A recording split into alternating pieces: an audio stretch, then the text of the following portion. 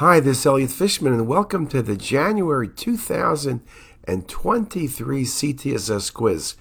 I'm actually having a little bit of a hard time saying 2023. It'll probably be several weeks before I get used to it, but nevertheless, it's January, it's 2023.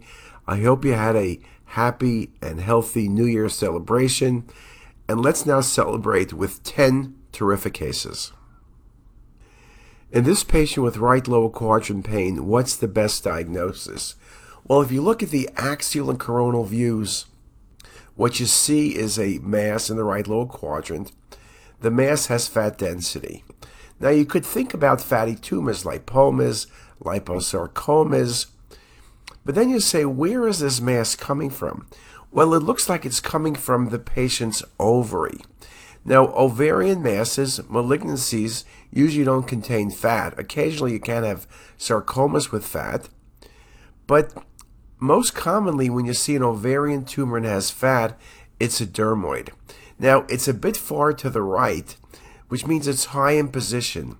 When the ovary or an ovarian mass is high in position, you have to wonder perhaps it's torsed.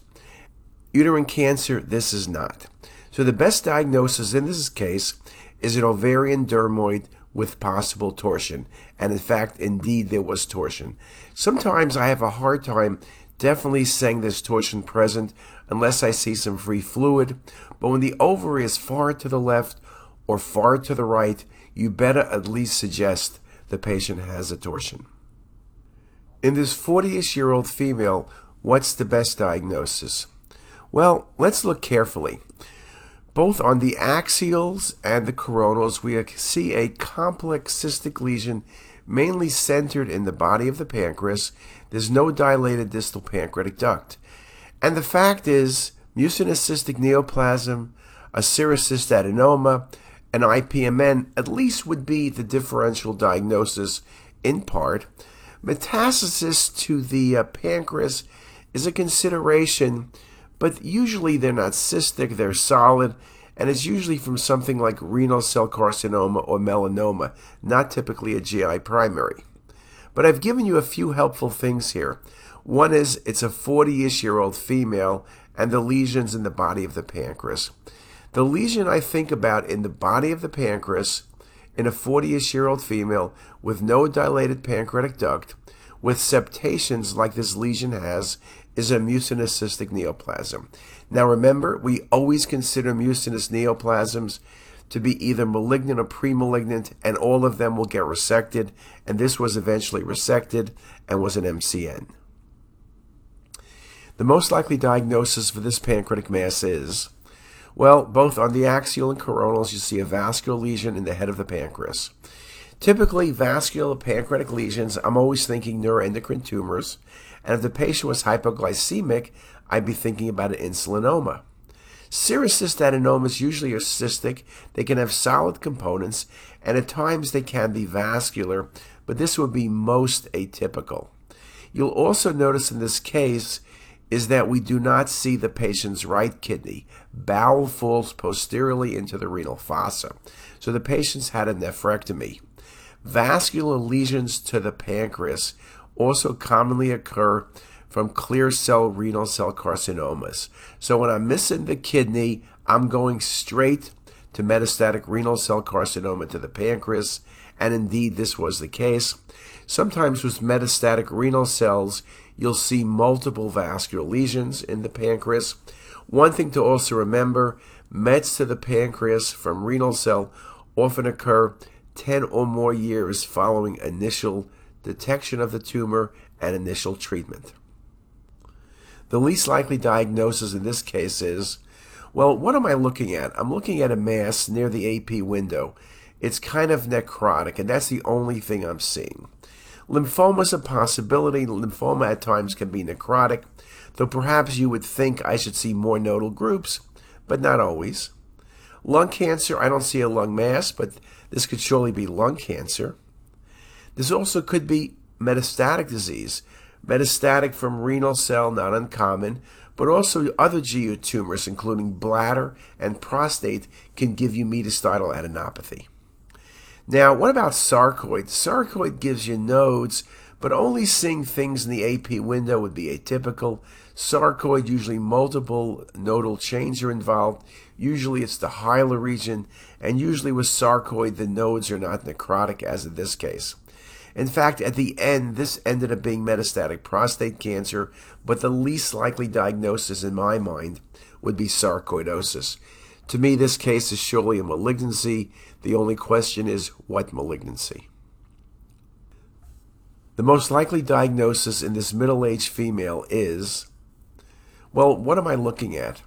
I'm looking at a large vascular mass in the region of the right adrenal gland. And yes, you have to consider renal on the axial, and you have to consider liver, but when you look at the coronals, it's surely not kidney. And when you look at the combination of images, it's not going to be liver. It's really arising in the adrenal bed. Now, large adrenal lesions can be metastasis. For melanoma, they're usually solid and not so vascular. Pheochromocytomas can be cystic, and they can be vascular, and that's a possibility, though it's a bit large for pheos, but it's still a thought. Adrenal hemorrhage, this really doesn't look like hemorrhage, unless you're trying to convince yourself there's hemorrhage within an area of tumor. On the other hand, a middle-aged female, you got to be thinking about primary adrenal cortical carcinoma. Average age is in the 30s or 40s. They're often very large. They can be very vascular. They can be solid or they can be cystic.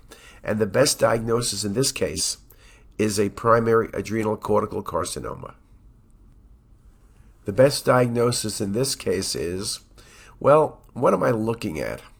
I'm looking at pneumatosis in bowel. I think also there's a small pneumoperitoneum and maybe some air in the portal vein. But the most impressive thing to me here is the patient has severe pneumatosis with a little bit of portal venous air. Crohn's disease, you don't see pneumatosis. Perforated small bowel is a consideration, but pneumatosis can be focal. But usually when you see this much pneumatosis, you got to be thinking about ischemic bowel. Volvulus can lead to ischemic bowel. I don't see a twist here. What I see is multiple loops of bowel, extensive pneumatosis, subtle portal venous air, and this is a wonderful example of ischemic bowel. In this patient with sickle cell disease and hematuria, the best diagnosis is, well, I'm showing you two images, excretory phase, and I'm showing you to them with MIP imaging because I've made the point before that if you use soft tissue windowing, things tend to be obscured when you look at the calyces. With MIP imaging, whether it's the pelvis, the calyces, or the ureter, MIP works very nicely. When you look very carefully, you see all the calyces, so it's not a look of TCC. I don't see any renal calculi. You could see renal calculi through the contrast. I don't see any. And renal infarction, the little bit of the kidneys I see look pretty symmetric, but this would surely not be the window to look for a renal infarct. But when I'm showing you the calyces or the pelvis or the ureters, and I tell you it's sickle cell disease, you better be thinking about the calyces. And if you look carefully, particularly at the left kidney, but also upper pole of right kidney, you see papillary necrosis. We talk about the different appearances of papillary necrosis, but usually that outpouching, the Golf and T appearance is what you look for. One of the causes of hematuria in sickle cell disease is papillary necrosis, and this was an excellent example. The most likely diagnosis in this patient with hematuria is, I'm showing you two images. There's infiltration of the right kidney by a mass in part that's vascular, possibly invading the renal vein and IVC with extensive adenopathy. Now, you look at this, you say, okay, it's malignancy. So that's easy, but I'm asking you, what's the best malignancy? Lymphoma is typically infiltrating and it's hypovascular. Not great. Transitional cell carcinoma can be infiltrative. The image on the right may take you toward TCC, and TCC occasionally involves the renal vein and gives nodes, but the image on the left is just too vascular. I don't like TCC. Papillary renal cell versus clear cell. Remember the difference. The average papillary measures under 90 Hounsfield units. The average clear cell measures over 130 Hounsfield units. So when you tell me the patient has an infiltrating tumor that shows extensive vascularity, vascular invasion, and adenopathy, my best thought, as in this case, is a clear cell renal cell carcinoma. The most likely diagnosis on this virtual colonoscopy is, now I know not all of you do virtual colonoscopy, but I showed this case to show you the sigmoid colon, what's going on in the sigmoid colon.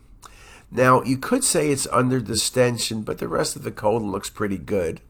Obviously, you'd want to look at supine and prone images. I'm not helping you out in that regard. It could be diverticular disease. There are some diverticuli present, but this thickening is somewhat 360 and circumferential. It doesn't have the look of ischemic bowel, quite frankly, very focal, but this is a good example of infiltration of the sigmoid colon, and this is an adenocarcinoma. Again, with virtual colonoscopy, which we use for screening, you want to look very carefully at the colon. At times, the biggest challenge is when the colon is not distended, but typically supine and prone images make it easy. If it's a real finding, it will show on both sets of images. And this was path-proven an adenocarcinoma of the sigmoid colon. The most likely diagnosis in this febrile patient is, well, I'm giving you soft tissue and lung windows. If you looked only at the lung windows, it looks like wedge-shaped lesions, particularly in the left lung. So I'm thinking about septic emboli or an infarct. When you look at the image on the left, you see filling defects in the pulmonary artery. So what is this? Well, it's not pneumonia, okay? There's something in the pulmonary artery, and it looks like an infarct. It's not aortic dissection. The aorta looks good. PE is a thought. Maybe I'm not showing you the PE. Maybe I'm showing you just the infarct, and you infer there's a PE, but I don't see a PE. But what this patient has, that clot or thrombus in the patient's pulmonary artery, is due to pulmonary valve endocarditis with septic emboli. Wedge-shaped perfusion changes in the lungs. Also the consolidation in the right lung in this case, which is really infarction of the right lower lung. A wonderful example of septic emboli, lung infarction, and pulmonary valve endocarditis. Well, those are 10 absolutely terrific cases to start the new year. January 2023 hopefully will be the start of a wonderful year for you, for us, and for everyone. I hope you got all those cases correct, but more importantly, as always, I hope you learn from those cases. Have a great day, and see you in February. Be good, everybody. If you like this video, make sure to subscribe to the CT is Us YouTube channel. You can also visit us at ctisus.com for even more videos, plus quizzes, pearls, protocols, and oh so much more. We're also in the App Store and have well over a dozen apps for iPhone and iPad, all completely free. Thanks for watching.